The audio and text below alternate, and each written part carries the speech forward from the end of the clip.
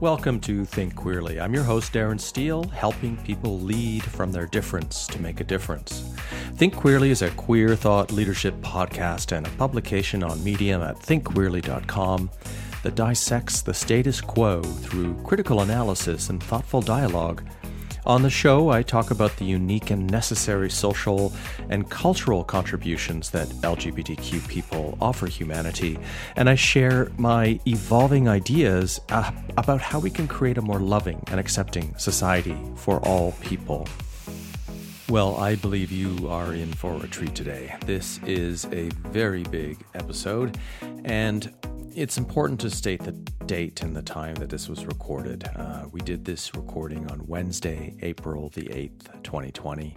And it's relevant because I'm titling this HIV/AIDS in contrast with the COVID-19 pandemic, Lessons in History, a Think Queerly podcast leadership discussion. And where this came from is, 2-3 weeks ago or so, you started to see in the news individuals were trying to draw comparisons between HIV/AIDS and when everything that happened with it, how the government treated gays getting it, and there is no apples to apples comparison. It really cannot be compared. We can contrast. We can look at the lessons from history. There were some funny memes kind of going around about 3 weeks ago, mostly on Instagram. There was statements like, straight people be saying, why isn't the government doing something to help control this epidemic before COVID-19 became called a pandemic? And there was a picture of a gay guy going, or just the expression of like, gay people are like, and then just a blank, meaning we lived through a period, and I lived through a period.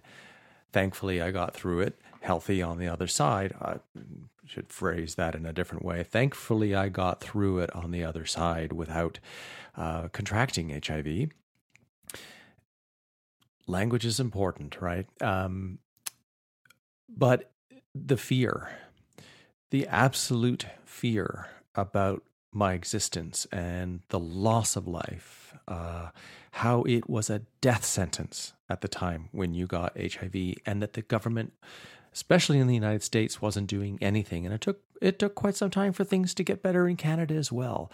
So I brought in two individuals that could bring very unique perspectives on top of my own to really find balance to this conversation. So we've had Jeffrey Yovanone on the podcast before. Quickly going over his background. He's an activist, scholar, writer, educator, and researcher from Buffalo, New York, and he holds a PhD in American Studies and specializes in gender and LGBTQ studies. He's the creator of the blog Queer History for the People, a columnist on my publication Think Queerly on Medium, and a member of the Buffalo Niagara LGBTQ History Project. Now, Jeffrey introduced me to our other guest, David Butler, who lived through the epidemic as well, 5 years older than I am, in Buffalo, New York. So David Butler is an eclectic artist, actor, and designer living in Buffalo, New York. And after 30 years as a tradition theater actor and set designer, he has transitioned to work in the motion picture industry as production designer. A number of his films are available on Amazon and Netflix, including After the Sun Fell, Cold Book, the lesbian Thanksgiving coming out comedy Lesbomb, and the recently released teen thriller Dead Sound. So Butler has been an active member of his LGBTQ community since his early days in ACT UP in the late 1980s, and he currently shares facilitation of his hometown LGBTQ Facebook page. And I believe toward the next couple of days, they're going to announce the group's first mini virtual Pride Fest called Pride Inside. And that's important because June is Pride Month, and it's going to be held virtually around the world because most of the world is in lockdown. So very briefly, we are going to be looking at, what is a pandemic, the similarities and the differences between the pandemic and the epidemic. In what ways are they comparable, if at all? And might that be offensive or triggering to individuals who survived the HIV/AIDS pandemic? comparing that to COVID-19 in this time period. We look at the diseases themselves, government and global response, who's most greatly affected, fear, misinformation, community response, social distancing, and activism. What we're learning as we peel back the layers of the onion and see the greater transparency of society and how people act and react, of capitalism, and what we have learned from the history of various infectious diseases and pandemics, what we have learned as a community of LGBTQ individuals from the HIV/AIDS epidemic, and how we can understand that now in the sense of what do we want to do with the world? Because what we're experiencing and what we're witnessing right now, there are a lot of changes for the better to help people, but what's going to happen after? That's the key question. There's a lot of insight on this call. I hope you enjoy. Let's get into it. So welcome to another Think Queerly Leadership. This time a discussion. I'm going to be speaking with Jeffrey Jovanone, who I've had on the show a number of times now, and David Butler. Welcome to the call, guys. Thank you for having me. Great to be here. Great to be back. Well, we had a little bit of fun trying to get things properly connected. Welcome to technology. We're going to be talking about what maybe we're a little late to the game with this because it sort of made its ugly head and idea in comparison maybe a couple of weeks ago in the news when people, we'll just say people, and we'll get into who those people are, were making comparisons between COVID-19, the novel coronavirus pandemic, and HIV/AIDS. And I think we can look at how we can contrast these two things and what the world was like back in the late 70s and the 80s and into the 90s, and how people reacted to HIV/AIDS, how people were excluded, how governments acted. And this will probably be much more of a United States focused conversation since both of my guests live in the United States. But we also want to look at what are the similarities, what are the differences, and how can we, I guess, lead from what we have learned in the past going forward. So, Jeffrey, you had actually come up with this concept originally and presented it to me and said, hey, this is something I'd like to talk about. And we want to look at this as a pandemic, a disease epidemic that spreads worldwide. And I'm going to read a quote that you provided me from Brian Walsh at the BBC.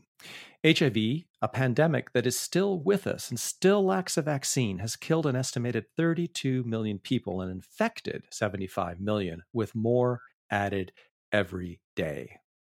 So if that's the starting point, where would you jump in? What would you say about that, Jeff? And I think that this was an important topic to talk about because, well, and I should say that, I've in terms of the HIV/AIDS pandemic, I've primarily looked at it from the perspective of a historian. I was alive at the time. I was born in 1982, which is the year that the Centers for Disease Control comes up with the AIDS acronym. But I don't have. I wasn't cognizant of largely of a lot of what was going on at the time. But I thought it was in many ways both interesting and troubling. Some of the parallels that people were making, right, and how accurate or not accurate they were, and then also people kind of approaching this pandemic through a lens that maybe wasn't taking into account other pandemics that have occurred within recent decades or within our lifetime, and how that can shape the perspective and wisdom that we're bringing to the current moment. Okay, actually, to be fully transparent, since you've revealed your age and you're probably the youngest one on the call, I was born in 1965. So when I actually formally, no, I wouldn't say formally came out, that's a mixed message. I suppose when I first went out to the first gay bar in 1984, that was just before Rock Hudson came out. And that was at a time when no one really knew what the hell was going on. And here I was just going into the world in Toronto trying to figure out, like, how do I proceed sexually? Maybe we'll bring David in. And if you're not ashamed or of telling us how old you are, so that we can sort of position the generations here. I saw this coming. Yeah. I got a few years on you, and wasn't thinking I was going to have to be honest about my age. I was born in 1960, so I kind of, even though I was not in New York or one of the centers of it, I was still, we were a little delayed here where I am, but it came, early 90s is when it started to hit here. So yeah. And here at that time was where for you?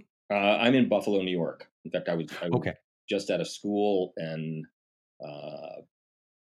and just out of the closet pretty much, relatively. I had a couple years, I guess. But it was a really weird time because I had other issues with my family. They weren't dealing with my sexuality, and it was a rough time for a lot of us. Yeah. Well, perhaps let's stick with you for a moment, David, and then I'll move into Jeff for the same question. In many ways, perhaps it's also the narrative overall. It really seems to have been centered in the United States as how it was covered in the media, and around the time with Ronald Reagan and the politics, but also the major activism that led to ACT UP, which is part of where our discussion is going to go. What was the sense? Maybe start with sort of your perceptions as best as you can recall, how you felt about yourself as an emerging gay male coming out into this world where suddenly, bam, I could die from having sex. Wow. Well, you just pretty much hit it. As I remember, in those days, it was very sexually free. In fact, I think some of my friends used to have what we would call a lucky spot on the, near the dance floor. And then, it was a crazy time. It really was a crazy time. And then there was one, right? Somebody disappeared, or they're in the hospital and they're sick, and then a couple weeks later they're gone. And it was shocking. And the misinformation. I had a friend whose doctor told him that it was only going to hit 1% of the gay population, and he didn't have to worry about it or change any of his behavior. Well, he was number 3, right?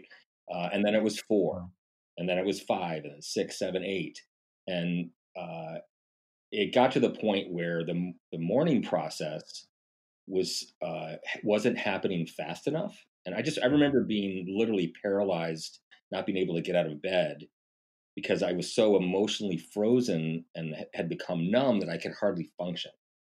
It was unbelievably devastating, and not unlike, I guess everything is different, but it's sort of the same. Is that the government, certainly Ronald Reagan, was ignoring the issue.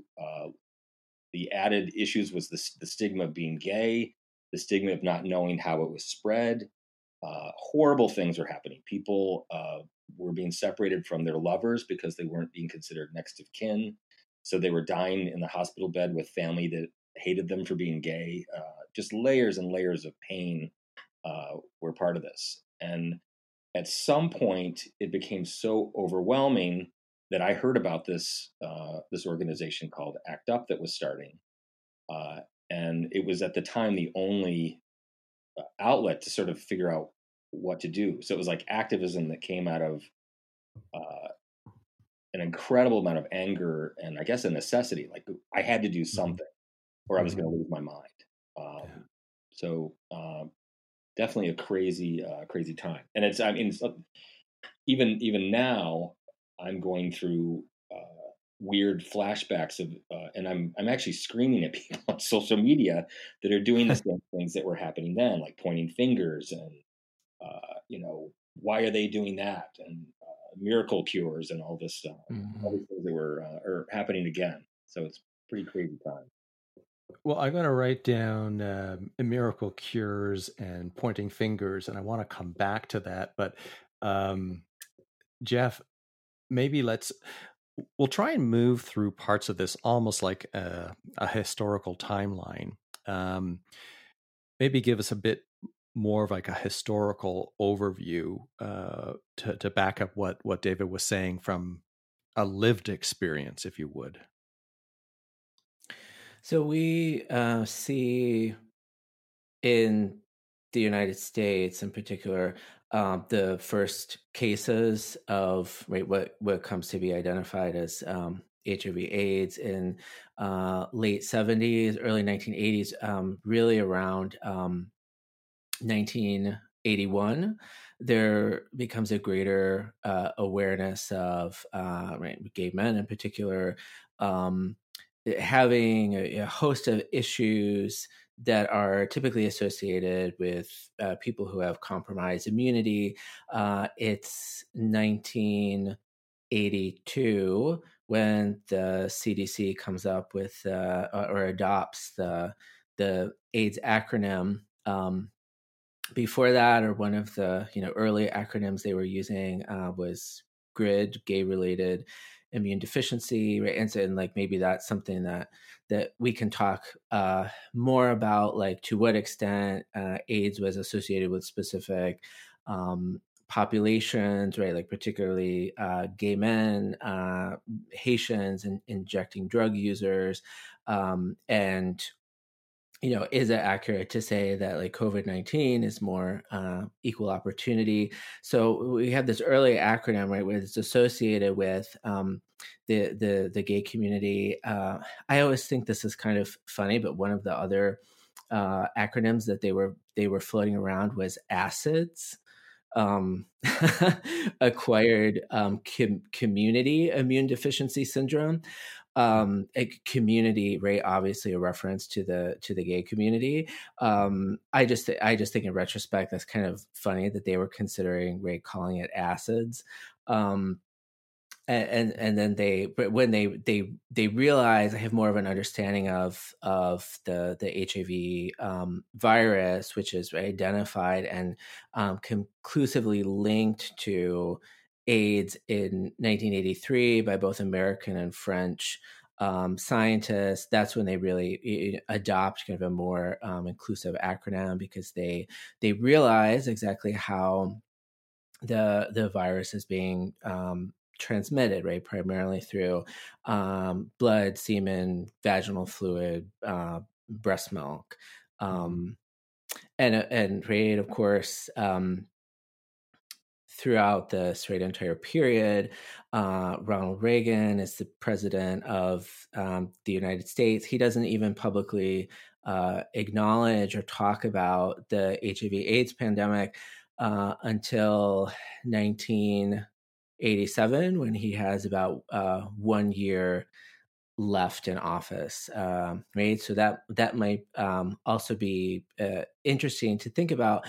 Are there similar things or different things going on when we have Reagan, who is completely ignoring a global pandemic, versus we have Donald Trump coming on the television every day and spouting his, self-congratulatory rhetoric about what a great job his administration is allegedly doing to deal with this pandemic.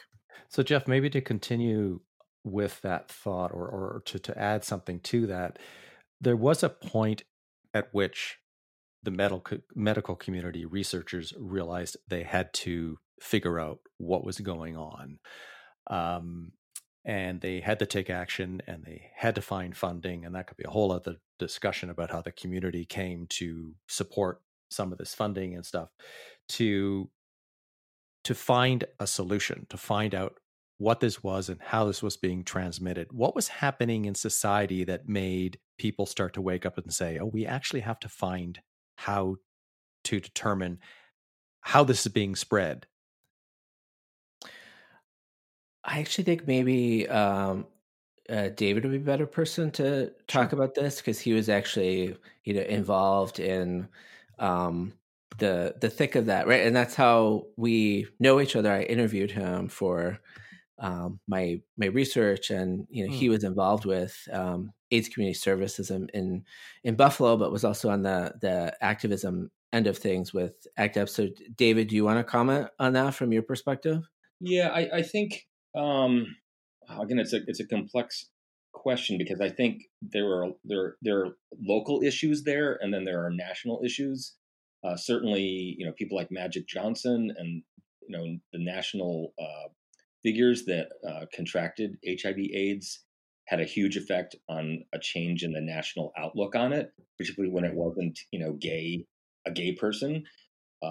Locally, it took a lot of anger and I guess activism would be the right word to convince local medical professions and organizations to be doing the right thing and taking care of people in the right way. I remember even we had a protest about someone not being able to speak Spanish in the AIDS organization at the time, because when it started to move into that population, the sort of straight white or gay white man wasn't as interested even at that point in helping that population out. So, but it was an effort of, like in Buffalo, it was ACT UP, which was a very kind of crazy mix of people speaking with a very loud voice about what needed to happen. And I think it was that, buildup of death that led us to, have to raise our voices and show up with signs and sit-ins and all that kind of stuff. Yeah, and I think, from my perspective, part of the reason why ACT UP is such an interesting organization is because it, whether we're talking about New York City or Buffalo or any of the other chapters that existed around the country or existed around the world, ACT UP was like outside of formal like government agencies, funding structures, so could do things that were a bit different, could push the envelope. Because I think we always have to question when we're talking about scientists or researchers, or what's the perspective that they're approaching the situation from, right?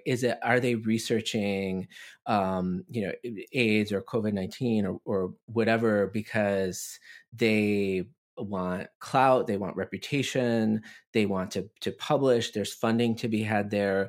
Or is their primary motivating factor to actually improve people's lives, save people's lives, coming from a more human rights perspective? Because that was definitely the case with HIV. One of the things that delays some of the research is in 83, the French scientists and the American scientists are like fighting with each other about who gets the credit for the discovery of the HIV virus, right? Because that has a lot of relevance in terms of people's reputations as scientists and researchers, patents in terms of test, treatment, all of that. So like all of these complicated ethical issues come into play, and still do. I mean, if it is true, what was that, a week and a half or two ago, when Trump or the GOP basically made an offer on a German either pharmaceutical or company that could have the potential of producing a vaccine, but with what was supposedly the intention to have a monopoly over a vaccine, which is probably more a political motivation to get reelected than anything else, and more than likely profit driven. Yeah, well, there's so many issues to be angry about, and it's sort of I can hardly actually form words about how this is being handled right now. And it's funny, Jeff, because I forgot about that French versus American battle back in those days until you just mentioned it. but the lack of consideration for human life over profit is certainly a pattern that we're used to right now in this particular period of American leadership. But it's sort of like unfathomable to me that we would even be talking that way. I think it was the same thing with the test. Isn't there, were we offered tests for another country and we refused not to use them because they weren't American made? I mean, it's unbelievable. Mm-hmm. Well, it connected to all of this and what Jeff, you were mentioning earlier, we know, and David, you might be able to provide some on-the-ground feedback from your experience in Buffalo or just overall ACT UP, that many of the activists at ACT UP took it upon themselves to self-educate, to read. Some people that had absolutely no knowledge of medicine, but just started to read and started to research and started to understand. And then these are the ones that went to the pharmaceuticals and Fauci, doctor, who is still, still on the front lines of this and demanded the release of drugs and came up with ideas and suggestions that basically said, we are dying, and why not test this opportunity to see if it works? And in some ways, we're seeing certain similarities with particular approaches, some good and some not so good. But I'd love to hear some of your thoughts or experience in this arena, David. Well, I think, and this is an issue that comes up when I'm speaking to younger people locally about, why do you protest? Why is there a gay pride? And it doesn't really do anything. Protests don't do anything. And my theory of that is that when we were out on the street yelling and screaming and picketing, it wasn't necessarily doing anything to change the public view, except that we were getting media attention. But what it was doing was giving us a feeling of solidarity and support, so that when you went home or you were at your bigoted church or whatever, that you had hundreds, if you went to the March on Washington, which I did, you had like hundreds of thousands of people that were behind you in everything that you did.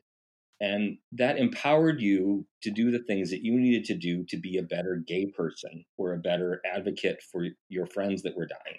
So everything that you just mentioned about being self-informed so that you could correct someone who said something wrong about how you got better or how you got infected, or all these things that we were talking about earlier, like miracle cures, that it gave you the responsibility, because you're now speaking for everyone that you're doing this with and everyone that's part of your community, to do it right, and to also point out when someone was wrong. And I think that that's really what, to me, is one of the things that's missing in our country right now, is that lack of being angry enough to be out on the streets and having that solidarity where people sort of know that you can tell your coming out story to strangers because you're not alone. There's a lot of other people that have gone through the same thing that you're going through now. So, and I think that was, it was a hugely self-empowering time for me. I had other things going on with my own like spiritual path and all that sort of stuff.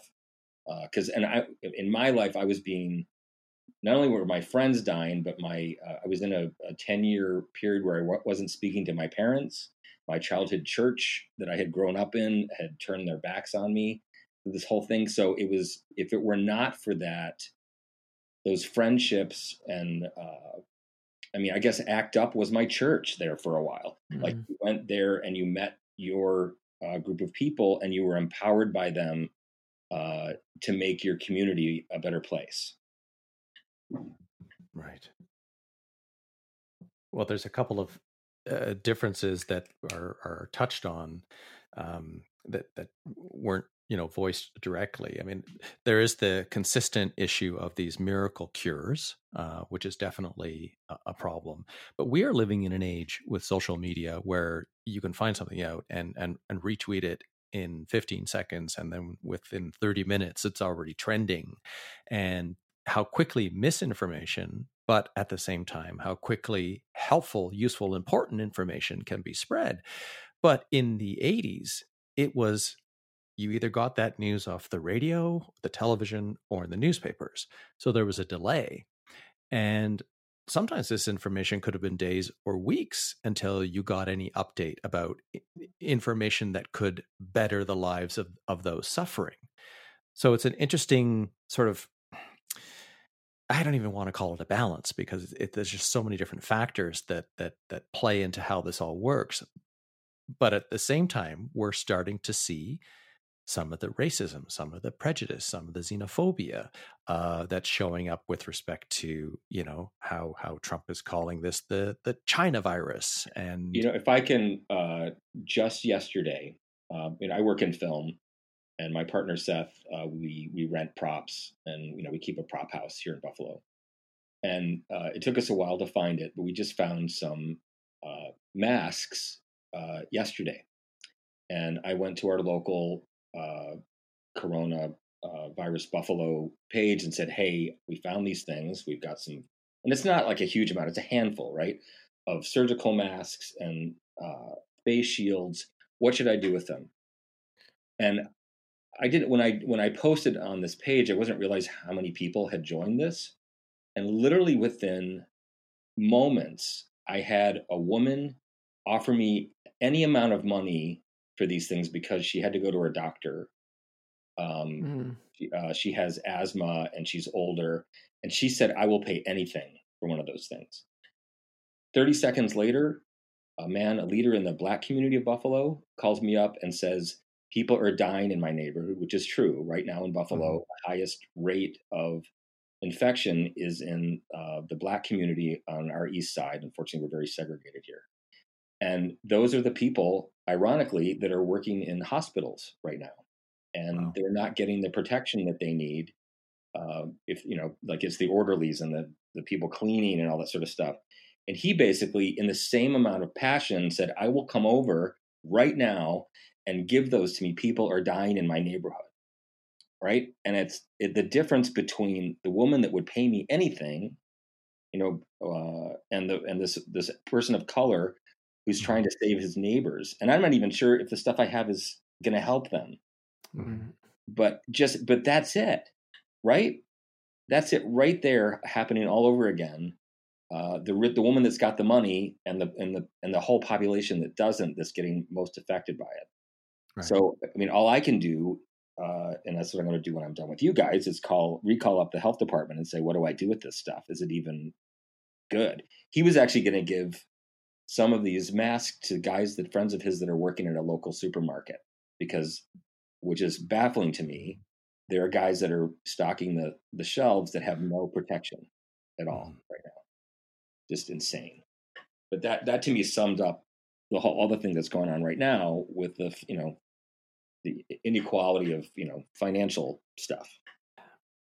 And a lot of politicians, right, are saying the right things, but then with the example that David just gave, right, are we actually giving people, especially people who are from the hardest hit populations, right? Because all of this information is now coming out, and I'm sure as we continue to study the pandemic, it's only going to be added to and further solidified that the COVID-19 is disproportionately affecting the African American population for a variety of different reasons, right? The connection between socioeconomic status and race in this country.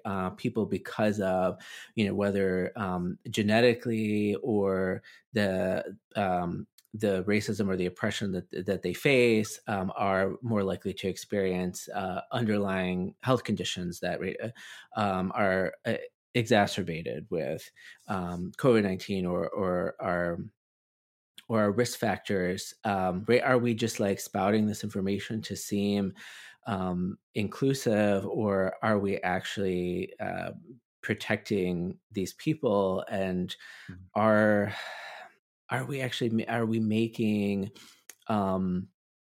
decisions that are actually based in sound fact, or are we just kind of giving giving ourselves over to, fear and hysteria and anxiety. I find it, so interesting with, the miracle cures, quote unquote, and just the overall climate of fear.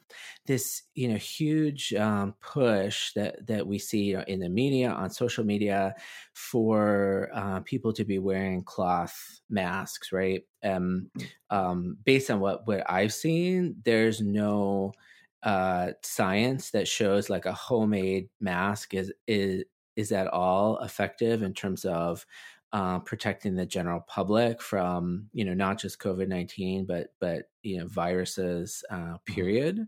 But yet, like, we're all engaging in this practice, right? And Darren, as you mentioned, that was such an important part of the community response during the HIV/AIDS pandemic, actually seeking out the science, because people felt like they weren't getting that from the government or from politicians or from people that were supposed to be giving us that information about how to protect ourselves, and actually, right, seeking that out, becoming experts about their own experience, as opposed to leaving it in the hands of the privileged and the powerful, as a way to, right, take that that information and implement it in the community. And so I would actually be interested in hearing, from both of your perspectives, because you were more aware of what was going on when it was going on.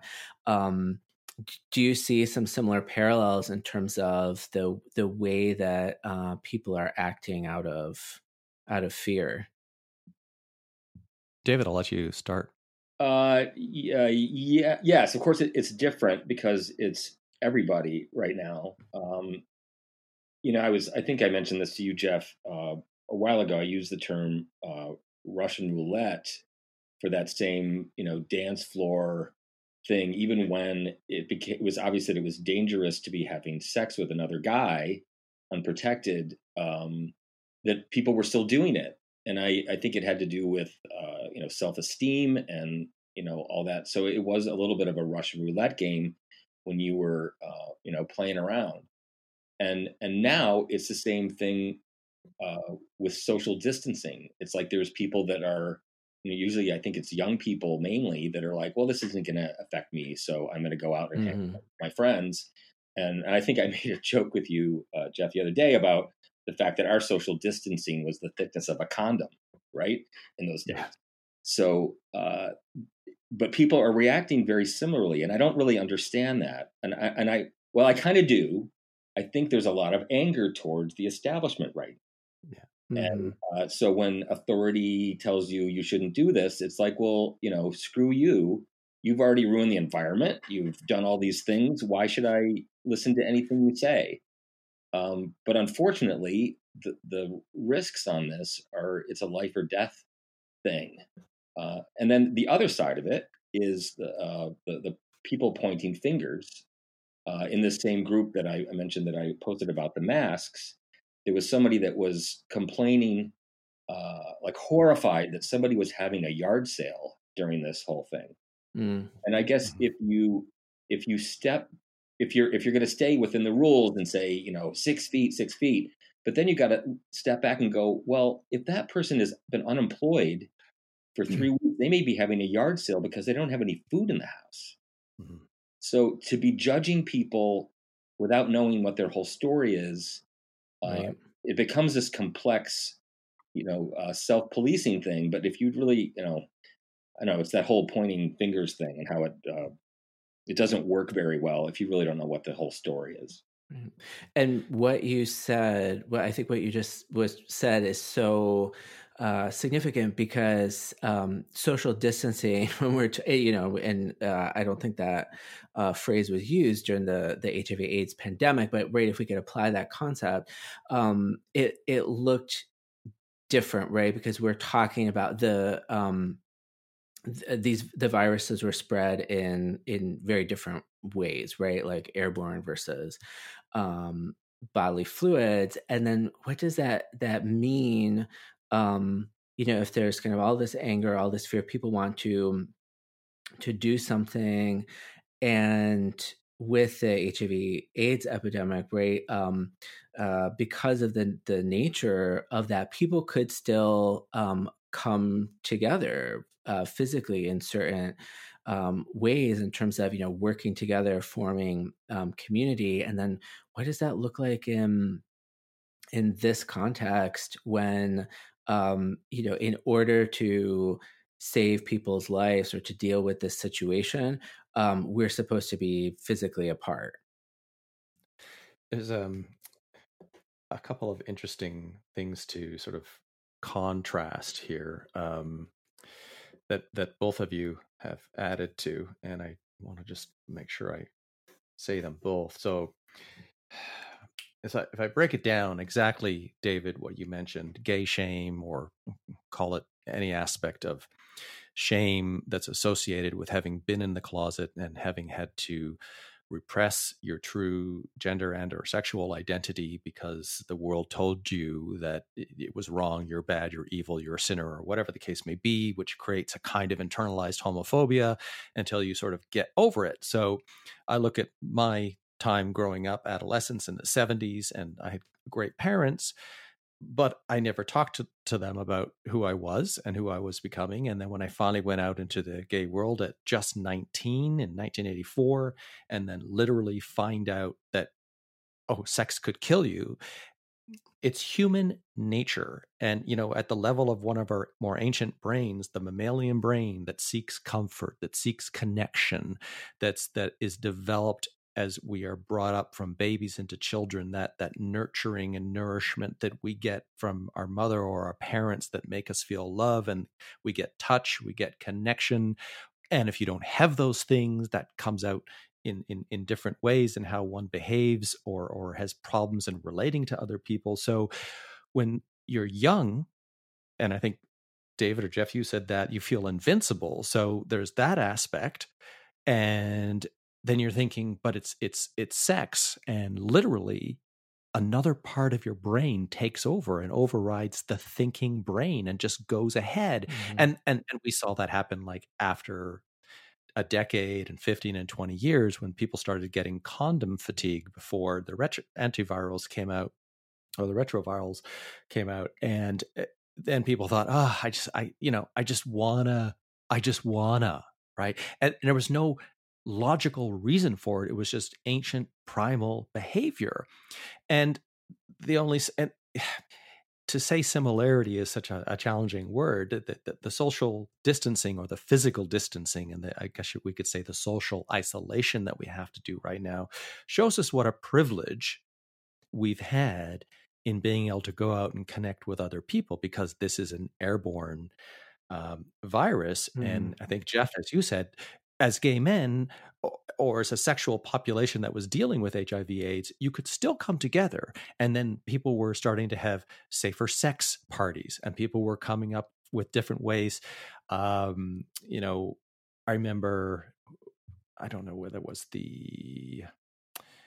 maybe it was sometime in the very early 90s or whatever. I went to go visit a friend who lived in LA, and then we went to San Francisco, and we went out to, all the bathhouses had been closed, but they had sex clubs. And that was my first time going into a sex club versus a bathhouse, where you were required to take off your shirt, but you, I think, could leave on your pants, and everything was open. But the whole change was there weren't private rooms for you to have sex, so that you could jerk off, or you could have oral sex, or that if you were having anal sex, people could see, which provided a voyeuristic aspect. But then people could call you on not wearing a condom, just like people now could call you on not physical distancing.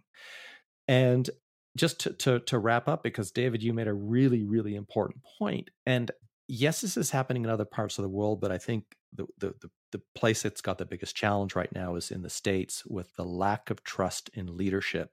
And so perhaps, it sounds terrible when I say it, but maybe I shouldn't say it. I'm going to say it anyway. The less than educated public, and that's not meant to be a judgment, it's just an observation, has rightly so lost trust in a leadership because the leadership lies to them. The leadership is only interested in themselves, and the leadership is only diverting funds to the privileged. And so we have a pandemic in another sense, which is ineffective leadership. Capitalism that has gone on a rampage and assumes that there's going to be like completely sustainable growth, which is a contradiction. And all of those social issues and human behavior issues wrapped up into one, with some countries that are doing a good job saying to its population, this is so important because here's all the reasons. We're being transparent. We're going to do the best to help you. Okay, we're missing something. We're going to go back and we're going to discuss how we're going to help populations that we haven't, parts of the country that we haven't yet been able to properly help to get through this time of isolation. That was a lot. So I don't know who wants to pop in on top of that. I don't even know where to start. Again, when it comes to our country's leadership and the not only the lack of education, but there's a lack of wanting to be educated. And I will admit that my own mom, who I love dearly, who is in an assisted living place, locked in her room right now in Virginia, said to me that, isn't this China's fault because they eat bats? And I'm like, what? Like, and I know where she's getting this from, but I'm going to tangent a little bit. The one thing that I think you guys mentioned that we didn't have before was the internet. And I think the one thing that's good about what's happening is that we're all doing a deep dive into how the internet can work. I mean, there's a lot of things that are happening that in ways to communicate more deeply with people that we never thought about before, because now we have to. But the insane volume of the uneducated, and I hate using that term too, but it's like this brainwashed section of America that won't even listen to reason. And I don't know how you fix that. I'm sort of hoping that this disaster might wake some people up, but it's so incredibly frustrating. And it does feel like what was going on, in those bad days for me when, people were being, kept out of hospitals, or, the nurses were in that initial phase where we didn't know what it was, that were not, they refused to take care of people because they were afraid they were going to get it. But it's just a crazy, like, we don't even know how we're going to vote. We get a presidential election and we don't even know how we're going to vote. Like, I don't know if you saw the images of Wisconsin yesterday, where the people facilitating the primary election were in hazmat suits with masks. It's like something out of a science fiction movie. And I'm not sure if I'm referencing your question. I have a tendency to tangent, but no, I think I'm the one responsible for going on quite a tangent, although I was trying to pull quite a few threads together, because this isn't a simple black and white issue, right? And, it's to come to contrast this, the epidemic of HIV/AIDS and the pandemic of COVID-19 is useful in the framing of, and maybe this is sort of where we want to go next. And, Jeff, you had provided me with some of these thoughtful questions that, historians have for a long time argued that infectious diseases have changed the course of humanity throughout history. And we're talking about something that we can look at back. So something that we can look at now in the past, if we're just looking at HIV and AIDS, and something that we've had some understanding about with relation to SARS. And now COVID-19 is very unique in how the world is shutting down. And that just takes us into the next, question.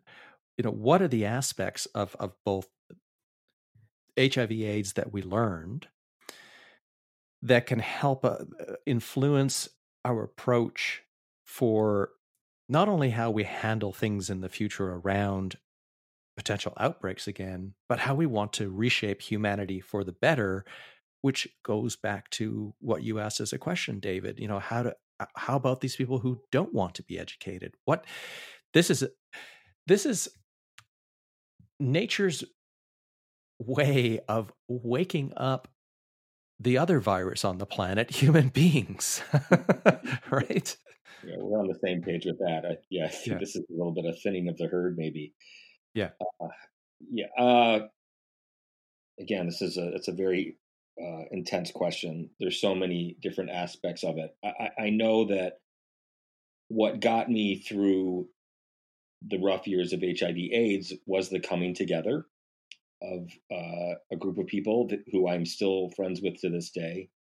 I learned how to deal with mourning and death at way too young an age, and I think there is an importance to learning to let go of what you can't affect. And the people that we're talking about, I'm not going to change anybody's mind on that, and I can waste a lot of energy trying to do that. But what I can do is help the people closest to me try to learn how to be better at the good things that I try to do. Keeping an eye on people. Just bringing the community together. So when it's time to actually affect change, that we have, it goes back to what I was saying before. We have a family of people across boards. It's like reaching across racial lines and economic lines, and helping each other. It's because this illness has nothing to do with that, right? So it's those kind of forward moving aspects that we all need to be looking at right now. And I think, like I said, I think the way we use social media, which was certainly heading in a stupid direction. Now I think when I see all the things that people are doing to connect, it's actually pretty cool.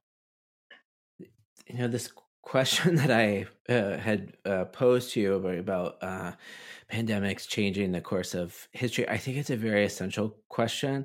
In a big picture sense, it makes me very nervous to think about, because we're in the middle of things, right? And so like things could go either way. And so, right. So it could be an opportunity for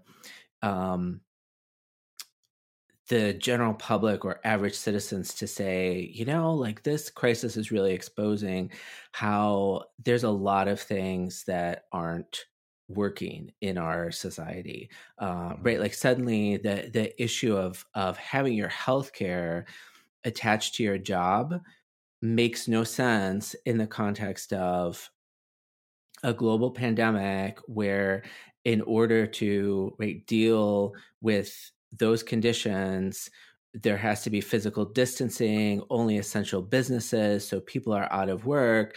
But then in the context of a time when people really need healthcare, you're out of work, your healthcare is tied to your job, you no longer you're less able to access the care that you need, among a host of so many other issues. So, right, it could be an opportunity to say, like, this is really exposing the way that society is not working as well as it could. Let's work for something different. Let's demand something better. Or, right, it could be, and we're already seeing this. Or it could be an opportunity for those in power to further consolidate their agenda, because I think one of the interesting parallels that we see, and some people are talking about this as a difference between the HIV/AIDS pandemic and COVID-19. So, for example, Edmund White wrote this op-ed for The Guardian, and he points out, well, a difference is that Reagan ignored the pandemic, and now Trump is talking about it nonstop in these daily briefings. But I actually think that that's a similarity, because we see politicians, their approach to the pandemic is what benefits them and people like them the most, right? So at the time, Reagan being a conservative, it benefited him politically to ignore a pandemic that was associated with a population that was vilified by his party and by the radical right in America and religious conservatives.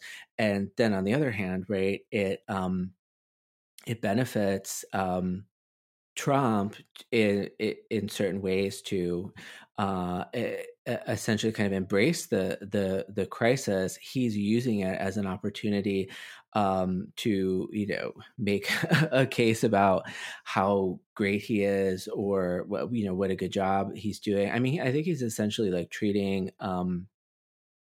the briefings as a way to campaign for his reelection, when it shouldn't be about him. It should be about the people, and it should be about sharing information and what the government is doing to deal with the situation. And it reminds me very much of Naomi Klein, who's a Canadian journalist. In her work, she uses this phrase disaster capitalism.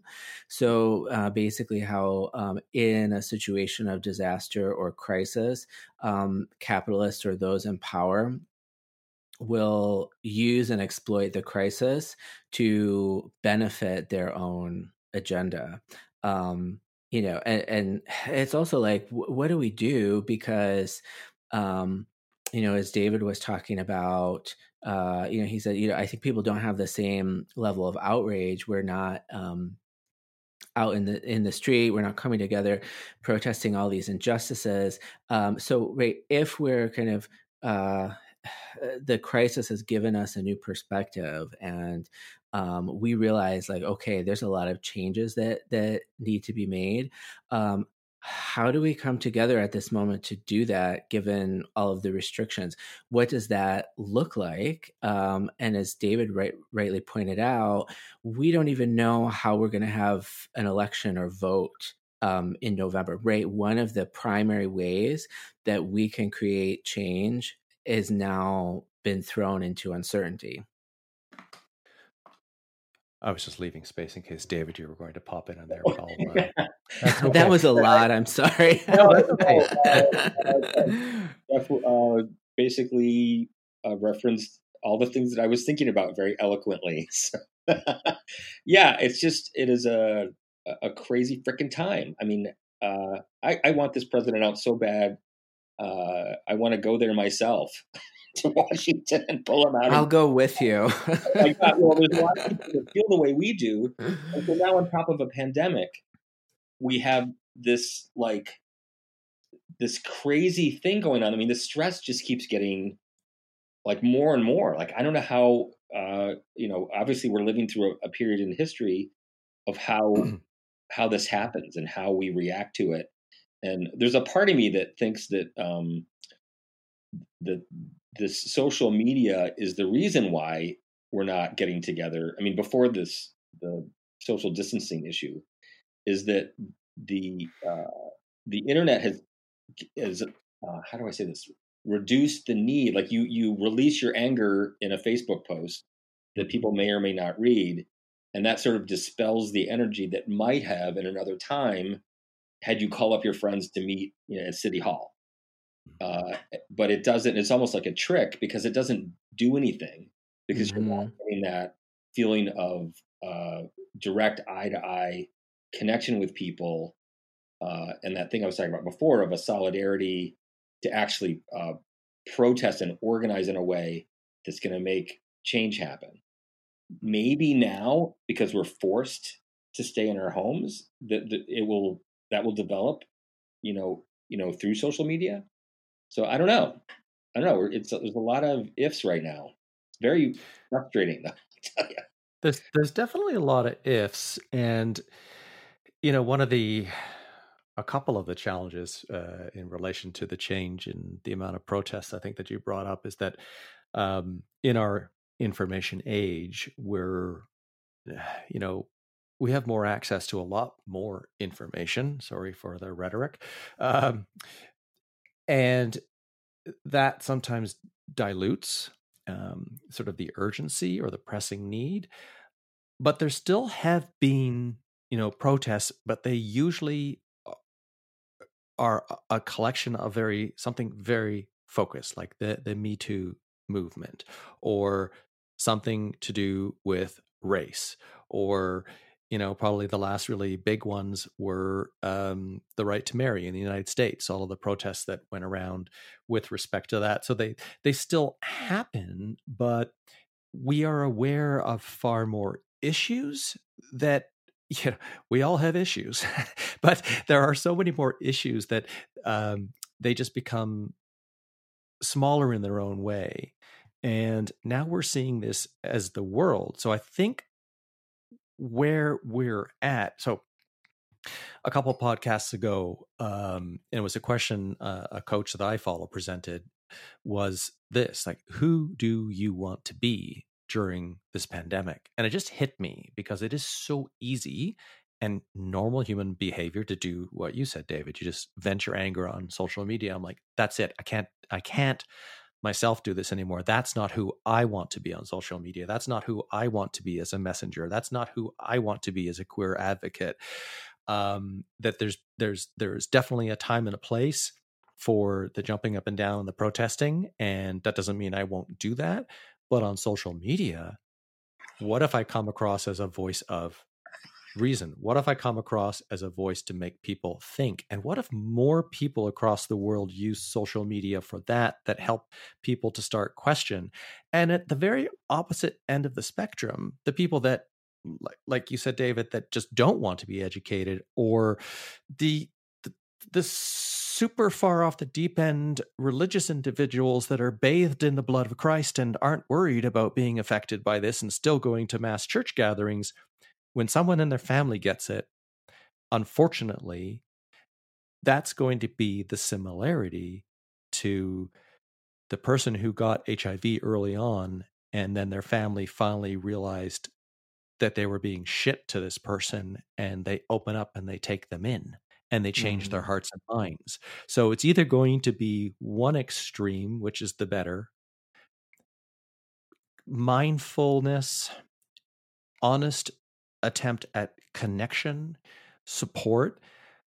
And I'll just end this bit that I'm sharing with, at least in Toronto, 7:30 p.m. evenings is the general shift change for nurses and doctors. So we are doing that wherever you are, just banging pots and pans for a minute or 5 minutes. And it's been getting ever louder in the last sort of about 9 or 10 days that it started. And I well up, like my chest feels like it's going to constrict, like I'm going to start crying, because you think this is one hell of a fucking defining moment for human beings to recognize what people are sacrificing, and that 10% of the healthcare workforce is infected. I know that they're doing that same thing in New York. I have a friend who's an actor who's actually doing a kids show out of his small apartment now online, and he goes up to the rooftop every day to be a part of that same experience in New York. And he basically admits to crying because it's so powerful. It's like the AIDS quilt was a symbol of, and I remember when that came to Buffalo, a piece of it, that I was actually in a musical as an actor about the quilt at the time. And by the time we'd already performed it a couple weekends, and then the quilt came to town and we performed in front of it. And I'm like, oh, well, I'm going to be fine walking around. And it was like seconds after walking around that I found names that I didn't know about. And I burst into tears. And there was this community of people that came and hugged you. And it was like a wonderful thing. It was a huge art piece for release. And I think those moments like you're talking about with the making noise for our medical workers is that sort of a thing. It's a coming together moment that's also release. And it's sort of what I was talking about before. It's that moment of solidarity where all these people, you can't even see them, right? But you hear them and you know that they're there. So I don't know. That's really interesting. Maybe that's the new social distancing protest is that kind of thing. So, yeah. What's interesting, you use that word, new social distancing protest, where it's like a way of creating awareness. But when you are put into that state, if you are triggered in a positive way by hearing that those pots and pans and knowing what that means, it reminds you of how uncomfortable this situation is, how disruptive this situation is. It reminds you of maybe things you read in the news. Like I wasn't aware of this till 2 days ago. I was reading the challenge of truckers that are transporting goods, and all the washrooms are closed and they're having troubles getting food. And then there are various truck stops where people that are in that community are now preparing meals so that the truckers know they can stop and they can pick up a meal. And you start to see the layers of the onion being peeled back. Like, for example, not even being aware and realizing now that, yes, Canada still has slaves. They're called migrant workers, and they've made an allowance for them to be able to come into Canada, but they have to be quarantined for 14 days before they can start working on our farms so they continue to provide produce. Well, I know the same thing is true of the United States. And I'm like, really? Where this is just my own ignorance. And this is the transparency that this pandemic is exposing. I have a friend who is a UPS worker in Virginia, a queer friend, and I was checking up on him like a week ago, and UPS drivers have no way to wash their hands. They haven't been provided hand sanitizers or even gloves. Think about how ridiculous that is. If this stuff can stay in a box for 3 days, it's insane that kind of thing, that's sort of what you were talking about. They're not slaves, they're getting paid, but they're not being treated as though their lives are important, right? So again, like it's like you said, and I don't know if you guys heard this, but Fauci was just on yesterday. In fact, Seth just told me about it before we got on. Was talking about the similarity between AIDS and now, and he mentioned exactly the things we're talking about, which is the racism and the financial divide, but also the coming together. So interesting. That's something to reference, maybe.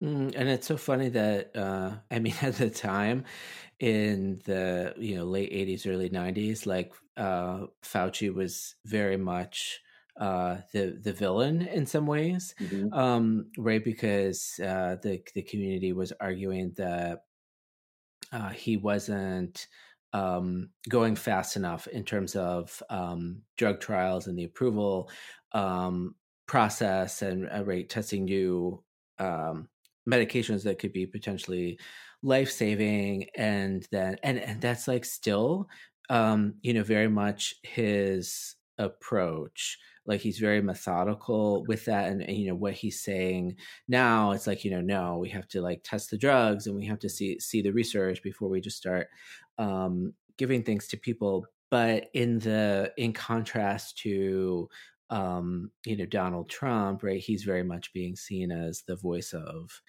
reason, and that's seen as like a positive quality now, whereas as in the '80s, people were kind of vilifying him for being like too slow and too methodical with his approach to that pandemic. I think the irony is, like, I think sort of what you're referencing, Jeff, is that now he seems like he's the person that should be leading all this without having to, keep dropping his face or being eliminated from meetings or press conferences, because he's obviously disgusted with what the president, the lies the president are saying. So again, just crazy time. Well, I also think too that David, the story that you're telling with your friend who's the UPS worker, that's like another example about how this is really a tipping point moment, because I think suddenly we see people who we often take for granted. We probably don't take healthcare workers for granted, but probably don't give them enough respect and credit. But people who work in the postal service, or truck drivers, or grocery store clerks, or any sort of food service that we might overlook and see them as not being that essential in comparison to some other professions that we attach a lot of prestige to. I think we're now realizing, or at least I hope we're realizing, how vital these people are in terms of allowing society to keep functioning. And so, right, going forward, are we going to have more of a recognition of that? Are we going to give people raises and more protective gear and things that they need to be able to do their job and have a more livable life? Or are we just going to go back to the way things were before, and then ignore the people that are performing the truly essential functions in society, but that's not reflected in their salary or the level of appreciation that they receive? Yeah, no, That's interesting because Loblaws, sort of the big, I can't remember if they're across all of Canada, but they're the sort of the big grocery store chain, and they own a couple of other sub brands under that. Galen Weston, who runs it now, I mean, this has been in an older Canadian family with a lot of historical wealth that have managed this, and they've raised the wage by $2 an hour or something like that for the majority of the people that work there, which is great. And it's kind of like hazard pay is what they're calling it. Mm-hmm. And it's an interesting question. Will they maintain that? Because it wasn't so long ago. It was sometime last year.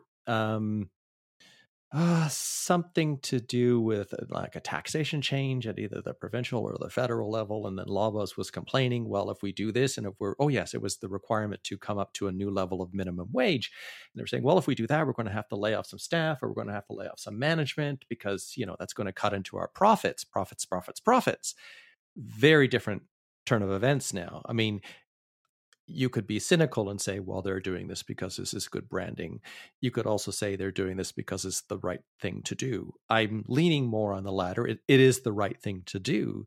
The question is, that we've mentioned a couple of times here, is what are they going to do after? Mm-hmm. And I love this conversation because every time I go into the grocery store, I shared this with you, Jeffrey, and it's becoming less. I stress sweat because I'm looking around every corner. Am I practicing enough distancing? Oh, there's somebody stocking shelves. Crap, I want to be out of their way. And they've got little dots on the floor so you can stand far enough away from people. They've now cleared the walkway in front of where the cashiers are, so no one will be standing there. So if somebody's standing to go in line, you can go across diagonally then to go like to wherever you're going to go shopping. They've got a barrier on one side of the cashier, and they've got a plexiglass barrier on the other side where you would then pay so that they wouldn't get any basically moisture or spit on them. And you recognize, wow, I've just applied for a benefit from the federal government, which I just received and I'm really most grateful for today. But these people are actually having to work. Mm-hmm. And I don't know if they're making as much as that benefit is. Is that fair? Right. Of course, no, I don't think it is fair. But these are the larger social questions. And I think on some level, it's giving, for those who want to use it, it's giving more people a voice. Like at the extreme end, and I'll wrap up this thought, you look at Brazil and Bolsonaro, who's just a fucking wingnut, going out and shaking hands and all this nonsense and saying it's a joke and saying it's like a conspiracy.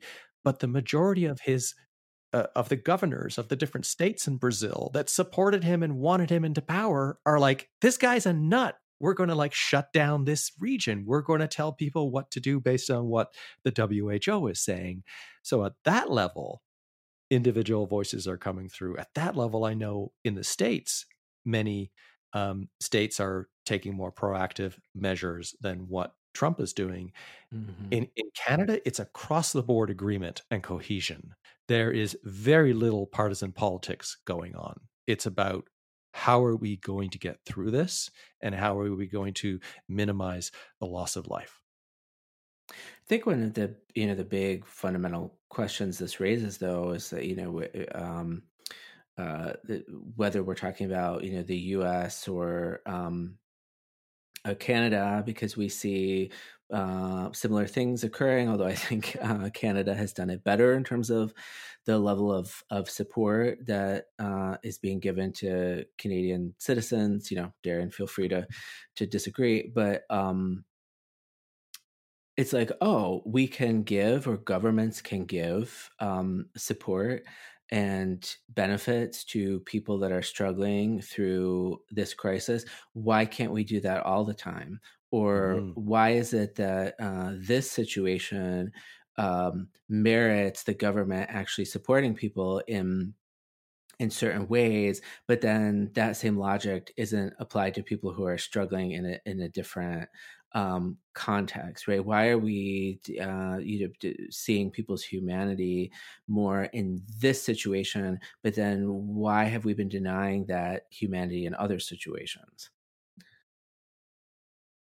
I just wanted something's on my head, and maybe if I get that out, I'm going to go back a little bit to the Sure. just the process of learning and how things are changing so much. So this is a little bit of an aside, I guess, but we're talking about the actual practicality of going through a supermarket. Like just like a week ago, I had this whole system that I thought was so clever that I would leave my car with my reusable bags, helping the environment, and I would shop from my bags without ever having to touch a cart, which I thought was really smart because I don't have to worry about having to wipe the cart off. And I did this for I think 2 shopping trips, and then I walked into our local large department or grocery store, which is Wegmans, and there was a sign that says you can no longer shop from your own bags. I'm like, damn it! I'm sure people were shoplifting, right? That was probably why. But it's just it's because of the potential for transfer of coming in with reusable bags. They may have the virus on it. Oh, I didn't even think of that. Right, because then the employees have to touch your bags. Oh, that could be fun in some situations, but not all. Come on, humor. We need humor right now more than ever. Oh man. Well, I think we're going to get through this. I have a tendency to be a diehard optimist. I mean, again, I have a lot of international friends, social media case sites and stuff, and there's always someone that has it worse. I had a brief conversation with a friend of mine who is in Bangladesh, and he said there are bodies on the street. So, wow. In the big global picture, it could be a lot worse. So I guess that was a sobering statement that I read on that. Yeah. I have a question I want to ask both of you to reflect on. One of the things I was really thinking about is in terms of the media coverage, and when people are talking about the current crisis, right? They keep saying things like the virus, and from my perspective, I'm like, oh, that's so interesting and also troubling, because like me as a historian, when I think about the virus, I immediately go to HIV/AIDS, right? So I'm wondering, from both of your perspectives, is there anything that is going on right now, or that you've encountered, or that you've heard in the media that has like really brought you back to earlier experiences, in your life, in terms of is it challenging, right, for people who live through the HIV/AIDS epidemic to now have to live through this current moment, carrying the historical weight of what came before? For me, the biggest one, which ironically, because we are now hitting allergy season, is the remembrance of every sniffle, every scratchy throat, every hack or blowing of the nose in those years was terrifying. And some of that is back again. And I will tell you that I started a film. Actually, I worked on a film that actually came down from Toronto. It was Guillermo del Toro's most recent film. This is like about a month ago, and something went through the office. I mean, and it's funny because my partner Seth mentioned you remember you said that you couldn't smell anything, and I'm like, oh my God, did I have this already? Because I had a headache, I had a little bit of a sore throat, but it never blew up into anything. But there's that feeling. It's like, wait, did I have it already? And did I pass it around it could have been, because we're all people from all over the place, people from Toronto and LA and New York and everything. We're all sharing offices. So that, and now that, like just last week, I would say maybe 4 days ago, I was getting wheezy, and I'm like, I forget that it's like, wait, I get wheezy this time every year because the trees are having sex with each other. Right. So that I think is the thing that's most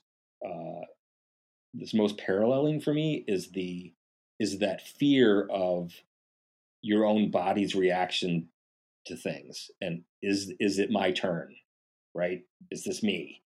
And that went on. I was so terrified. Actually, I hadn't thought about that. For lack of a better word, I guess, no, I won't say fortunate, but I wasn't exposed to a lot of loss during HIV/AIDS, like compared to what you shared with us, David. But I remember those experiences every single time. So this would have been the 80s and the 90s, solid, where you would think, I don't know why, I just remember like if I was sweating at night thinking, oh my God, have I got night sweats, which was, one of the big sort of giveaways. And if you had any kind of slip up, any kind of sexual slip up with a condom, or you were just doing human behavior and maybe weren't the best, but you were then playing safer sex for the rest of it, then it would be like for, days and weeks after. But just, that I think it's been for so long, and that I've been in a relationship with my partner for quite a long time, that we know what our, safer sexual practices are, that has really sort of like come down in my own life as a worry, but it is still there. Like I was saying, the running around getting the stress sweat. I remember the first time that happened when I came back from the grocery store during the first week of lockdown. I thought, oh my God, have I got COVID? Yep. And I was like, no, Darren, you're just stress sweating. But it is, because we know that the initial symptoms may seem like the flu, and I certainly don't want to sound like the person who's coming across with making it comparison, but we know that the symptoms are also very unique and specific, and we're also starting to learn more things like the potential for the loss of smell or dizziness, in the sense of a lack of balance in some very rare cases. This is just some news I was reading today. So I think, and then going back to your point, Jeff, about the languaging, I haven't noticed that for myself. I think a couple of people I know in Toronto that have been HIV positive for quite some time are immediately triggered by anything, any kind of headline that associates the words HIV/AIDS with COVID-19. They just don't want to read it. It's very adamant, an immediate reaction. And there's a lot of emotional, physiologically attached emotional history, suffering, pain, probably having been in the hospital, probably having maybe gone through a period of being ill and then getting on the life-saving medication. And that's a tremendous existential experience that, changes how someone thinks and views the world, and certainly becomes a learned, not so much a pattern, but a learned experience that is going to turn on that fight or flight or freeze mechanism as an initial response.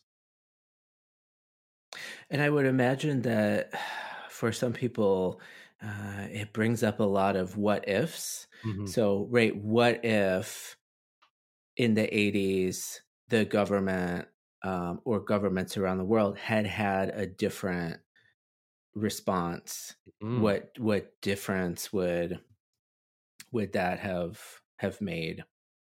Because one of the the things as you were talking about that came to mind, Cleve Jones, longtime gay rights activist, creator of the Names Project, AIDS Memorial Quill, when he talks about the AIDS pandemic to this day, will still say, like, my overwhelming feeling about that time and that situation is like incredible anger at the lack of government response. And I would imagine it's very difficult for people, right, seeing the response now versus then, because of the association at that time with a marginalized community. I think what I've noticed, it's always Twitter that tends to be the more angry. When individuals, speaking just Canadian politics, are like tweeting Justin Trudeau and they're like, why haven't you done this? And why haven't you done that? And that's a big difference between HIV/AIDS when it was a marginalized community and there were politicians that didn't want to have to do anything, didn't want to have to put any money towards it because it was going to lose votes for them. And socially, it's like, gays were nothing, right? So who cares? Now this is the whole world. And it's a very different situation. Yes, we know, we've already talked about it. Different countries are handling things in a different way. But for those countries that are actually doing something, what I'm beginning to understand is the complexity. If we haven't talked about a universal basic income or some sort of a situation like that makes sure everyone has a basic level of income security, well, now we're talking about it. And we might not be putting into place something that's going to be long-term and actually become that model. But we are certainly, because of this pandemic, being forced to look at sort of like a makeshift shack of a version that we may actually have to formalize into a proper structure that protects society in the future. So we are in a very different place where I think as long as we can see that our politicians, municipal and in Canada, provincial or statewide in the States, and then federally, are actively doing the right thing, are being honest, are daily being transparent, are telling us what's happening, even if different states or different provinces are doing different things simply because they have things set up differently, the transparency and the honesty will be the kind of leadership that people are seeking. And sort of to wrap up this thought and going right back to what you were talking about, David, with a lack of trust in leaders, leadership is given to people. True leadership is given to people who recognize that the person who is doing something for the betterment of a group or society or a country has that positive intention to make things better. And then the people following or supporting that person say, here, take the power and make this better. Otherwise, you have a dictatorship or you have an oligarch or you have something else. And that's what builds distrust and prejudice and racism and xenophobia. And that don't play out well in a pandemic. Now, I think, it's funny because I just wrote a little note here, is that I think what's happened in the United States is that we've become very apathetic about our politicians and our politics. Someone said to me years ago that nobody cares about politics unless it affects them directly. Well, now it is, right? So I think the only way that we're going to fix any of this is that if people get off their couches and off of their, out of their social media and actually start getting involved, which is how democracy is supposed to work, is to actually get involved and calling up their politicians, finding someone that you can build trust in and helping them get elected, and sort of a ground up reassessment of what is America, what do we want to be? Because that was that question that came up before, and I know it's not what's happening right now. I know that I think Bernie Sanders dropped out, so now we've got to make a decision. I hope to God he picks a strong running mate. Biden. But Mm. I think the only way out of this, in the same way that when I joined ACT UP and all these other people were part of this thing, that you have to get involved, and you can't Mm. sit back and wait for other people to do it, because that's what's been happening, and it's become this stagnant, narcissistic knot of craziness. So Mm. I think you have to get involved Yeah. and stop waiting for some parental figure to take care of it for you, because those aren't the people that are in power right now. Well, perhaps if I end this with two questions, and we'll go through the first one. We'll all answer. I'll ask Jeff and then David.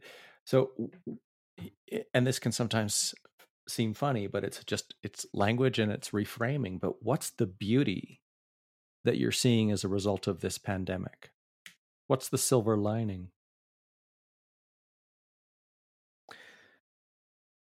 It opens the possibility to articulate and work for a new vision of humanity. Mm-hmm. And David? Yeah, I'm gonna stay on a local level. Mm-hmm. I had a moment last week. Seth and I went out to support one of our local restaurants that's doing takeout, and we live in kind of a cool little neighborhood with a lot of startups and stuff.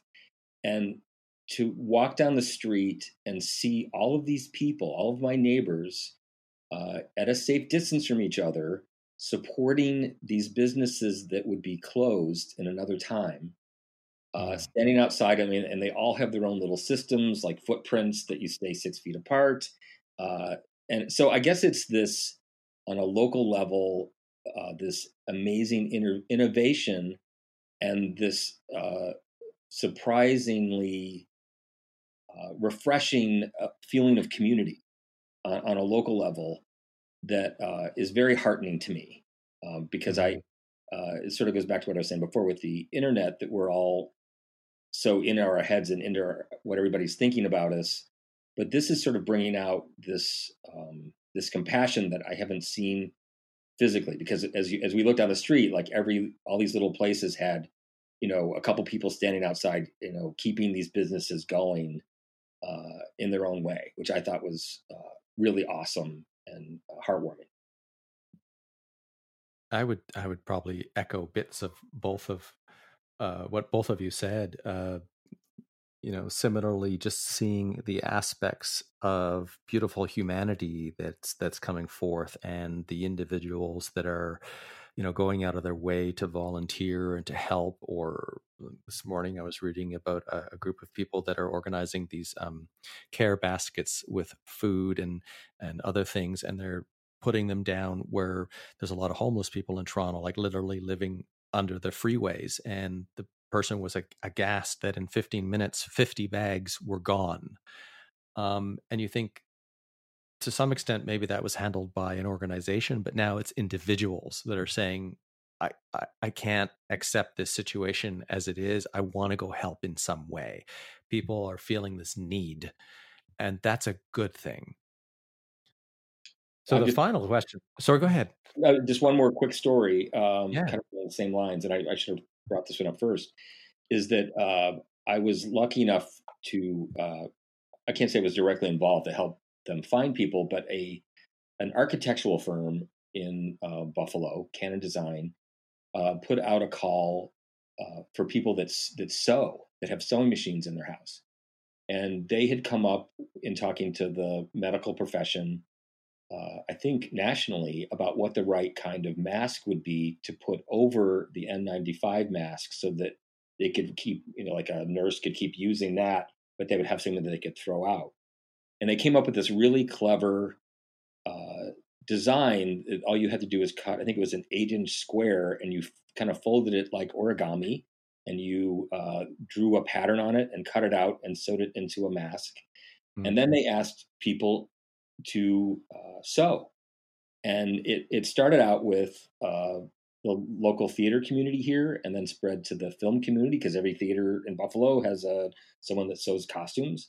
And they asked for an initial 100, ironically, for the Evergreen, which was used to be AIDS Community Services.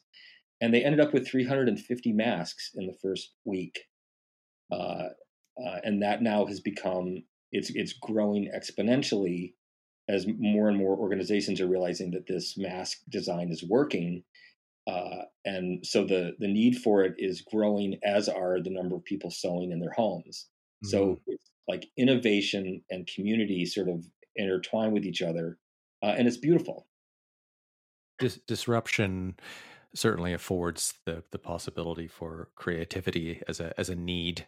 You know, a lot of businesses are retooling in different ways to provide things that are needed. Distilleries are producing hand sanitizer because they're alcohol based, right? Yep. So what would be the most important lesson that you've taken from the pandemic so far, or action that you yourself are taking as a result? Jeffrey. I think it's an opportunity to, focus on what's really essential. And, when we're forced to slow down, does it make us, see, was I doing a bunch of stuff that I felt like I should be doing? Or that, was I doing it, to because I thought it was going to please other people, or was it like really fulfilling, me and my vision and my purpose? And so now we have this opportunity to reconsider, that what we're doing, what's really important, what do we want to be doing with our lives, and putting our focus and energy on, because I think our time and our energy and our focus is one of the biggest resources for social change. So, and I think we could see that is happening on an individual level, a community level, and a more structural level as well. So I've, really been thinking about those questions, and like, what is it that I want to do, that I feel really aligned with, that's going to have the most impact, and then go from there. That's great. I can hear that in your voice too, Jeffrey. There's this a comfort. It's like there's been an awareness that's opened up, perhaps because for many people, I know you're still working and teaching and delivering content in a way that maybe you're not used to, but for many people that maybe don't have work right now, who are at home and are trying to figure out what to do with themselves, they're having this opportunity for reflection. They're no longer like, oh, I've got to get to work. I've got to do this. My boss needs this. What am I going to do next? Oh my God, I'm tired. I got to go home. I got to get groceries. And now they're like, huh. What about you, David? You just said it. I made a joke the other day on Facebook that the new workout is climbing the walls. That's good. And I'm one of those people that has a really hard time sitting still most of the time, and this is forcing me to slow down. And I'm realizing that, like last night, if I want to stay up until 3:00 in the morning and get up at 10, it's okay. If I want to slow down and taste my food, it's okay. It's probably a good thing. Right. So, somebody was saying that, just in reference to like the earth itself, that this is sort of a pause moment with everything, the destruction that we're doing to the planet and everything, like as industry is shut down. So the pollution is less. And, maybe this is a pause on, a brief and small one on the warming thing, the global warming thing. So it's, I guess it's that. And this is really hard for me, but it's okay to chill. It's okay to sit on the couch and, watch TV or read a book, and as opposed to some of the stuff I'm hearing that people are saying, you need more discipline. Because I do have that book that I'm supposed to be writing, and that screenplay and those paintings that I want to do. And I do have moments where I'm thinking, well, you should be doing something productive. But I also think it's okay to just relax and be, which I usually don't allow myself. So I think, in a way, that's one of the big positives of what's happening right now is, there's time for a little introspection. That's great. I mean, I take a good amount from what you shared there, David, and I don't know how to answer this one quite myself. I'll focus just on one thing because there's been a number of things, and I've spoken about them in some ways throughout the call, but more so, I guess it's recognizing my own personal growth curve and things that I've wanted to either improve or change. And I've definitely been a fighter in the past, and especially in advocacy. And it's been a couple of years where I've really focused on, there's a time and a place for getting up in arms, but this whole love wins, it sounds like a cliche, but it's very different when we lead from a place of connection and support and empathy and serving. And that's does not mean ignoring your own needs. I'm a huge advocate for personal responsibility and self-care, because if you don't do those things, then you can't make a difference in the world at all. If you can't make a difference in your own personal world, forget it. And it's shaping some of my thoughts going forward. It's something I've been working on this week to maybe deliver like a big well-being live seminar in this time. And it's just making me look at, if I'm focusing always on queer issues, like right now, sure, that's important, but it's not the most important thing. It's just looking at how we are all connected as a global society. And that's seeing what other people are doing. Maybe that's the lesson for me, is very humbling. And it makes me ask, like, am I doing enough? And how can I use my talents to help right now? No, I think that's beautiful, and certainly I think I checking on people, calling people out when they're doing some of the things we've been talking about, judging and all that. So I feel like it's weird for me because I am feeling the old days in this, but it's with I survived it, and so I feel somewhat of a responsibility to, in whatever humble way I can, to try to show other people what I learned from that experience.